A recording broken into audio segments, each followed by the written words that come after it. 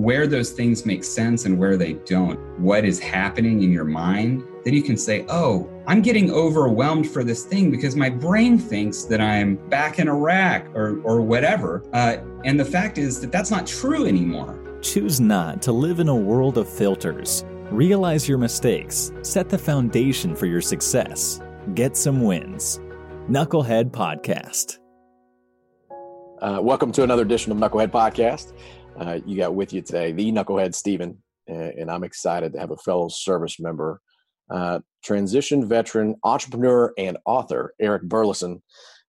He's actually from the great country of Texas. That was news to me. We just started chit-chatting a little bit here, and I appreciate him taking some time. He's got a recent book that he is either about ready to release or it has just released. Is that right, Eric? Yeah, I released it on Monday on Amazon. It's called Separating from Service, the Mental Health Handbook for Transitioning Veterans. Well, that is a topic worthy of not just a book, but probably an entire library. There is a smorgasbord of experiences that different veterans have had as it relates to that topic. But let me welcome you to the show. Welcome to Knucklehead Podcast. Thank you very much. I'm really grateful to be here.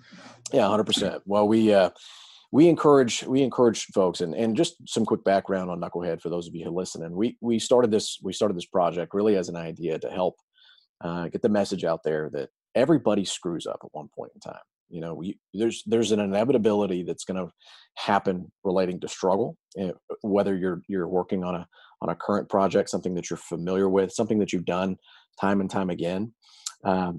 However, it's just an inevitable amount of time before you will run into resistance. And then that resistance causes you to stop, stall, and pivot.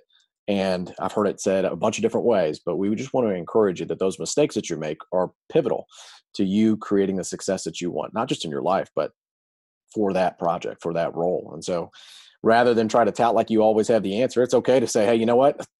I'm willing to go out and screw up, and I'm willing to make a mistake. And that's why we call it Knucklehead, not Perfectionist Podcast. So with that being said, Eric, tell people a little bit about, how you came up with the idea of the topic for mental health, or how you came kind of backed into the situation that you're in today. All right. So it occurred to me that I would like to share some of what happened with me in transition. I separated from the Army in 2013, went to business school at UT Austin. While I was in business school, I started a company, raised some money, spent that money as one does, left the company as one does when one spends a lot of money without getting revenue. And at the time I had a newborn baby. My wife was just starting to work as a development director at a nonprofit, and I needed to get a real job as I was leaving business school. And so I went and got a job as a product manager and partnerships director at this little e-commerce company in Austin. And I was like, man, I just don't want to do this for the rest of my life. I got to do something that I can be more proud of, that exercise my creative energy. So I'll talk about veteran transition, because my particular transition was brutal. It was just really intense. When I was separating, I had just gotten married. My wife got pregnant on the honeymoon. I was separating from the Army, so we moved across the country and started business school. Wow. Here's a pro tip. Don't do that. Like 5 major life changes at once is not the preferred technique, as we might say in the Army. It was completely overwhelming. I was constantly overwhelmed, really stressed out all the time. And I started going to therapy to help me deal with all of the stress that I was experiencing in my personal life. And a little more context, there were, not to get too dark, but there were a lot of suicides in my unit right prior to my leaving. And so I had this sort of darkness over my mind. Right. And I kept thinking, I have to take care of myself with this. I have to keep myself together. Can I ask you a question real quick? Sure. You're most of the time, not most of the time, postpartum in pregnancy and post delivery, especially for especially for women that I've communicated with, it's a very difficult thing to deal with imbalance from their spouse or their support at the time. Did that factor into? Oh, absolutely. Yeah, it was a real difficult situation for my wife. We very nearly split up, but I like to tell people that they say that grass is greener on the other side of the fence, and that's like kind of a cute perspective, kind of. I hate to call it a truism. It's just it's saying that what looks nice depends on where you stand, right? But the actual literal truth is that the grass grows greener where you water it. When you take care of your lawn, it looks nicer.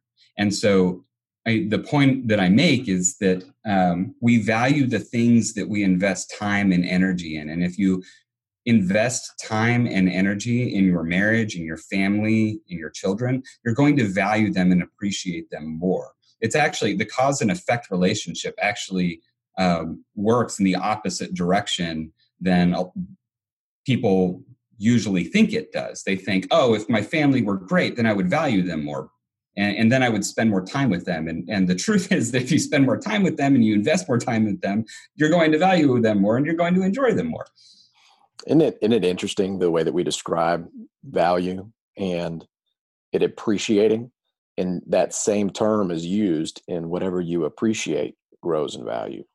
And whatever and appreciate, the double entendre there, or the double meaning rather, of appreciating is absolutely true, right?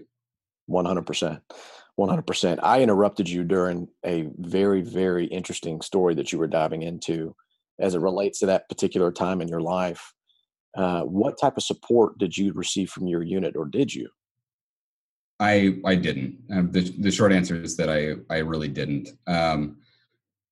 The transition process is not designed to be customized for any individual person. That's part of the reason that I wrote this book. And allow me to talk for just a minute about. I wanted to talk about what led me to write this. I wrote a book about creating a resume after a military career. And the title is very close to that. It's The Veteran's Guide to Creating a Resume After a Military Career. Like, couldn't be more clear, right? And as I put it out of the market, I was like, wait a second. There is so much information here about veteran transition and getting a job, but almost nothing about mental health. And that may have been the most intense and difficult part of my journey. And I started doing some research, and there are tons of studies about veterans saying, yeah, the job thing was pretty hard, but man, the stresses on my family and the stresses on my health and the stresses on my confidence and just like my sense of self-worth, those were the hardest things. And figuring out all the context switching, God, it was awful. And so I started doing research into the neuroscience of transition and the psychological aspects of transition. I thought, wow, there's a whole corpus of material here that I think would be really, really helpful for people to understand as they're transitioning, so that they can recognize in themselves, for themselves, what's happening to them. And there's a section in the book where I'm saying, look, I can't tell you how to be more like a civilian, right? And especially as you're transitioning, because nobody in the military can tell you what it's like to be out of the military. That's sort of nonsensical, right? And I can't tell anybody what it's like to be you, because I don't know. But you understand, and you understand what your own lived experience is, and you understand where those things make sense and where they don't. And if you are introspective in them and you really study them, you really dig into what is happening in your mind, and you have the context of how your mind and your brain function, then you can say, oh, that's an interesting thing. I'm getting overwhelmed for this thing because my brain thinks that I'm, back in the unit or back in Iraq or whatever. And the fact is that that's not true anymore. So yeah, I'm feeling anxiety, but it's just because my brain's doing what it's supposed to do. It's doing exactly what I trained it to do. It's doing exactly what I trained it to do. And so that kind of lowers that sense of intense anxiety. It doesn't make everything go away. Nothing's ever going to make everything go away, but it sort of takes the edge off and gives you a little space and perspective to reflect on it and to make sense of it, and then to integrate the things that are good back into your life.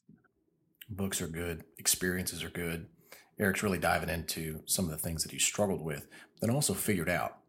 It takes a strategy and it takes a plan. Sometimes it takes a coach and it takes some accountability. Just a quick break from today with a word from one of our sponsors, Chris, over at the Ambitious Vet Training and Coaching. Check him out. Hey, it's Chris Hoffman, CEO and founder of Vet Training Coaching and host of the Ambitious Vet Podcast. You're listening to the Knucklehead Podcast with Stephen Cullen. Let's go out and make those mistakes and get better one at a time. Let's get it. Well, it's interesting you termed it in that way, and you did a very good job of describing what it's like for not just a service member, but anybody who goes through some type of traumatic or intense amount of stress. The service member, we generalize it in a way for just because there's some commonalities between our stories. I was in the Marine Corps, you were in the Army, so we can say service member or time and country, and it means something when we say that to somebody else in the civilian world. There's a further explanation and more context needed, right? And so I know being a knucklehead, and this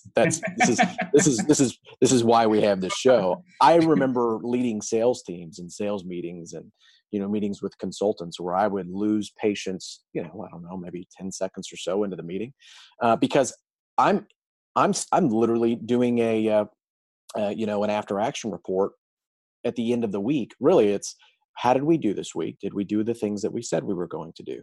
And how well did we do those things? And in fact, what I'm really trying to do is communicate to them how irritated I am that we didn't accomplish everything that we wanted to get accomplished. And then it comes across as, my voice inflection goes up, the rate of my speech gets much faster. And let me tell you something, for young sales folks, that is not the type of leadership, mentoring, and coaching that they need. As a fellow salesperson, I also in those trenches with you, I can attest to that. Yeah, 100%. The last thing that you need is to torque down the pressure on someone who frankly doesn't know what they're doing, especially for probably the first year that you're in sales. You just got to go through that grind and lose lots of deals before you figure out how to start winning them. It's a really good way. I like that. So happy years is a problem. And that happy years becomes a much bigger problem if the person who's supposed to be leading is the source of the pressure. That's a fantastic point. I'm really glad that we're talking about this, because the truth is that you learn so much more from making mistakes than you do being successful. If you're successful, you're like, well, why or how? And it's not necessarily clear, particularly if you are paying someone to do it for you. Like, even if I pay someone to do something for me, I'm like, okay, walk me through this, help me understand your methodology, because I need to know what mistakes I would have made and where I'm missing, right? And even in the early days with this particular project, I sat down one day and was like, all right, I'm going to write this book. Take me 3 months.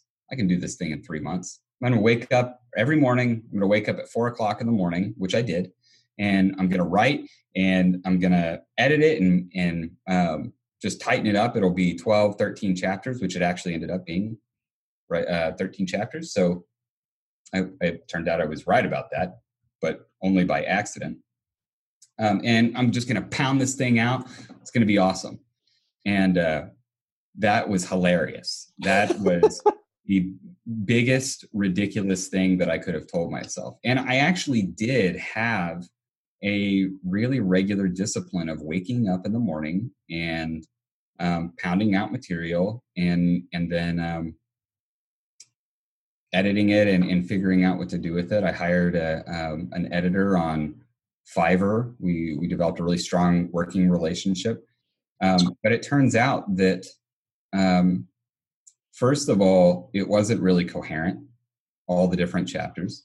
Interesting. They didn't flow really well together. I was just like taking topic, right on topic, finish it. And I instilled this discipline of time bounding my activities so that at the end of that, I have to ship it. Whether I feel like it's done or not, I'm going to put it out there. And I started a blog so that I could get some feedback from veterans. And the first like 3 or 4 posts, people were like, I mean, most people just didn't even read it because it was bad. And so I asked a few friends, like, what am I doing here that's really bad? I am unapologetically an intellectual. I'll describe myself as kind of a working class thug come intellectual, right? Grew up in a rural and kind of rough environment, and then just have always been intensely curious, and I sometimes use richer language than my audience needs. Yeah. And so I looked at some of those early posts and I was like, yeah, I sound like an academic, and that's just wrong. That's not the right thing. And so I kind of toned it back and talked with my wife, and I really struggled to find the voice that was both authentic to me and respectful of my audience in a way that kind of made sense. And I can't tell you how much I struggled with this and just felt overwhelmed and pissed off at myself because I couldn't find that thing. You just really have to dig in and grit through it and get the iterations. And what would you tell yourself? I know you're right, kind of completing a thought, but what would you tell yourself? Let's just say 2 months into this, if you could tell yourself something when you're kind of in the midst of writing these chapters and get yourself to listen, what would you say to yourself to stop doing? And what would you say to yourself to start doing more of? First of all, I would tell myself it's not going to be good until you put in the time. And that's not saying, hey, you're crap, or because I had all kinds of garbage telling me, all kinds of old baggage that lurking around in my head. It was actually people had told me things while I was growing up or while I was in the Army that I internalized and turned into my own voice. And those things were not helpful. I think that I kind of expected it all to be right around the first time or third time or fifth time. And the truth is that you really need to put in a volume of work, and you should expect yourself.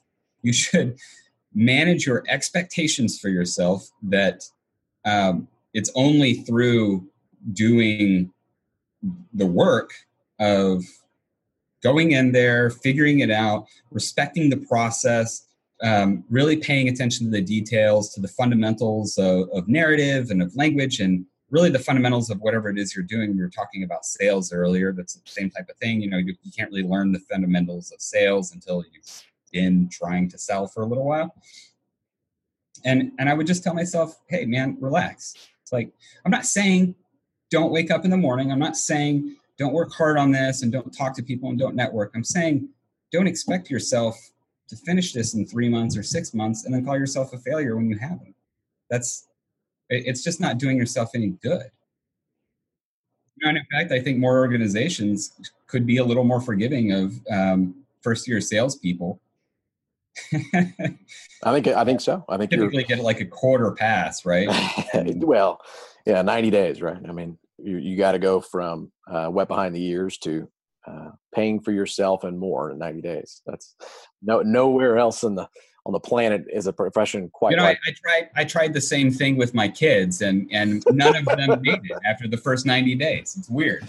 It's amazing. It's almost as if we would expect them to get it right away.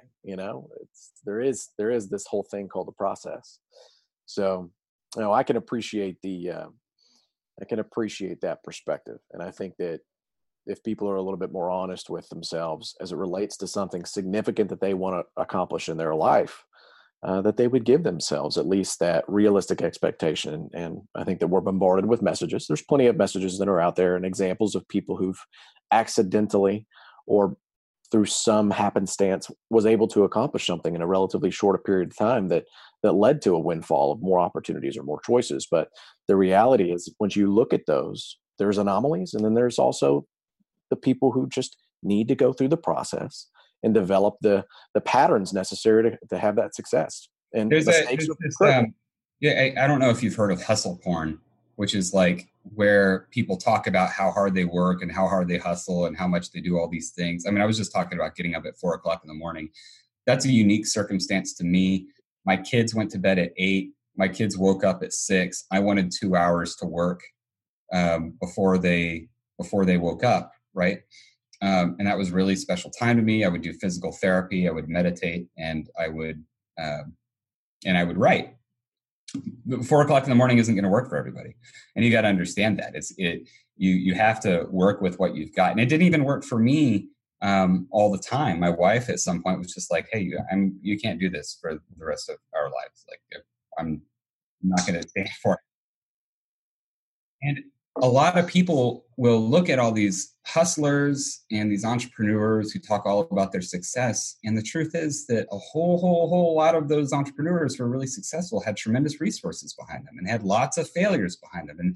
And like a catastrophic failure for their company wasn't going to mean they weren't going to be able to pay their mortgage.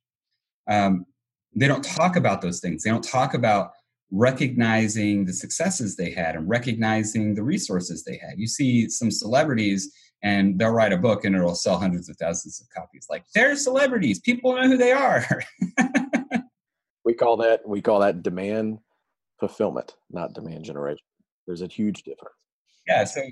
So it's not necessarily indicative of like raw success, right? It's not indicative of raw quality necessarily. I'm not saying those people aren't talented people. Clearly, they're talented people. But when I am sitting at my desk and wondering why I can't get this thing to take off, I should take note of the disparity of resources that I'm bringing versus some of these people that I'm idolizing. And that helped me to relax too. Like, okay, well, now this is thing I can act on. I can find more resources, or I can mitigate what those resources don't bring me. I can get a day job and find other ways to work on it. And that's what I did. I found a job that it turns out I was really good at. So of the 40 hours a week, I could actually work like 35 and be really successful at that work. And then spend another 5 hours a week working on my writing and working on networking and working on this project. And it turns out that like getting a job that was just easy enough that I didn't have to stretch myself, so I could stretch myself in this other thing, was a really great strategy for me to push out content. I love that. And I love that simplicity behind that strategy. However, again, I've heard it said that the answer or the solution doesn't happen overnight. Typically, the change is a day or two or a week, but it's the months and years preceding that allow you that perspective that something needs to change. Eric, they say that in the fall, every tree turns brown and red and loses its leaves, and nobody sees that happen, right? You don't watch a tree turn and lose its leaves. It happens over time, and that change happens. Everyone observes that change, but it's not the one day. It's not the 1 week even. It's a really good analogy. I like that. I like that. So what's one last thing that you want to wrap this with? Help people tell people how they can either go find your book, how they can connect with you. I mean, this has been fantastic when you talk about all the different topics, but let's put a bow on this. Yeah. Okay. So first of all, it's easy to get overwhelmed. The key is not to reduce the amount of stress. It's to mitigate the stress and make yourself stronger and more able to deal with that. The best way that I know to do that is to pay attention to how you're feeling and really to go to some therapy and get some help for someone to do that. I think of a therapist more like a mental health coach. They are helping me become healthy. They're not dealing with a mental illness. They're dealing with mental health. And building that strength will help keep you from being overwhelmed and help you put things in perspective on a regular basis. So that's sort of the whole theme behind Separating from Service is encouraging mental health and encouraging self-awareness. You can find it on Amazon. Just look up Separating from Service. It's a white book with a friendly looking pair of boots on the cover.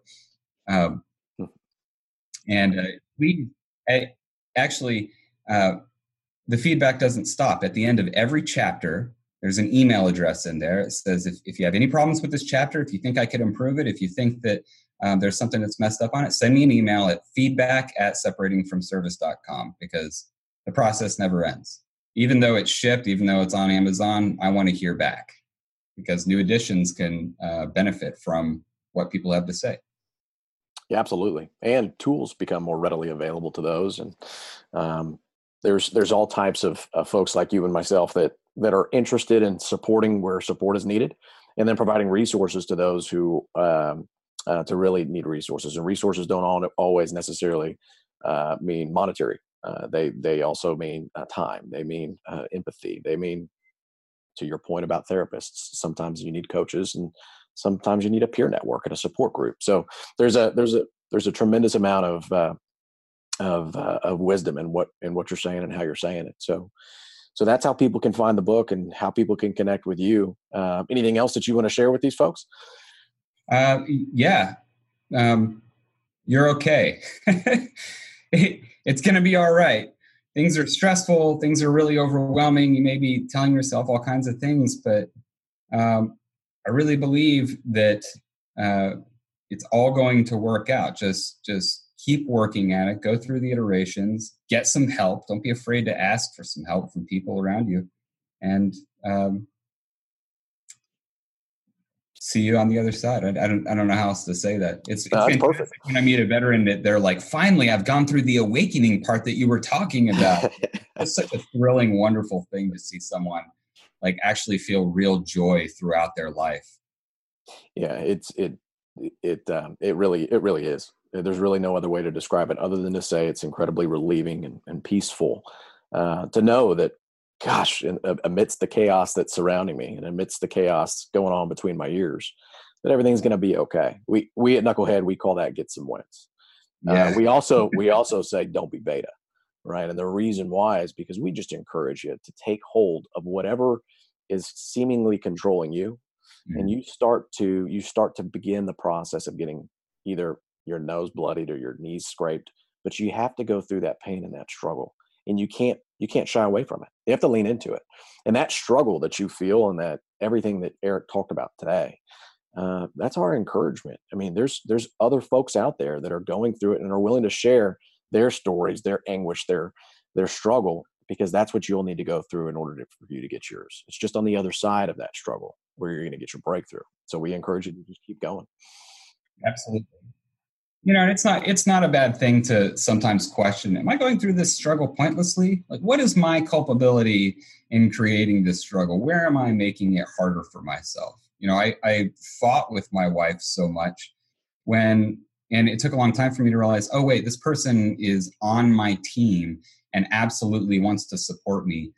Maybe I do need to tone it back and invest more in her, and then she'll be able to support me more in ways that I need. And so I think being cognizant of that and asking yourself, where is the struggle the right struggle and where is it not, right? That's a great question.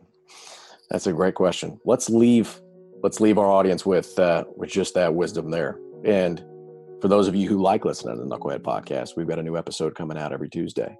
If you're hearing Eric's story and you're compelled to go get his book, he told you a couple different ways that you can share your opinion, you can share your feedback, you can get in touch with him.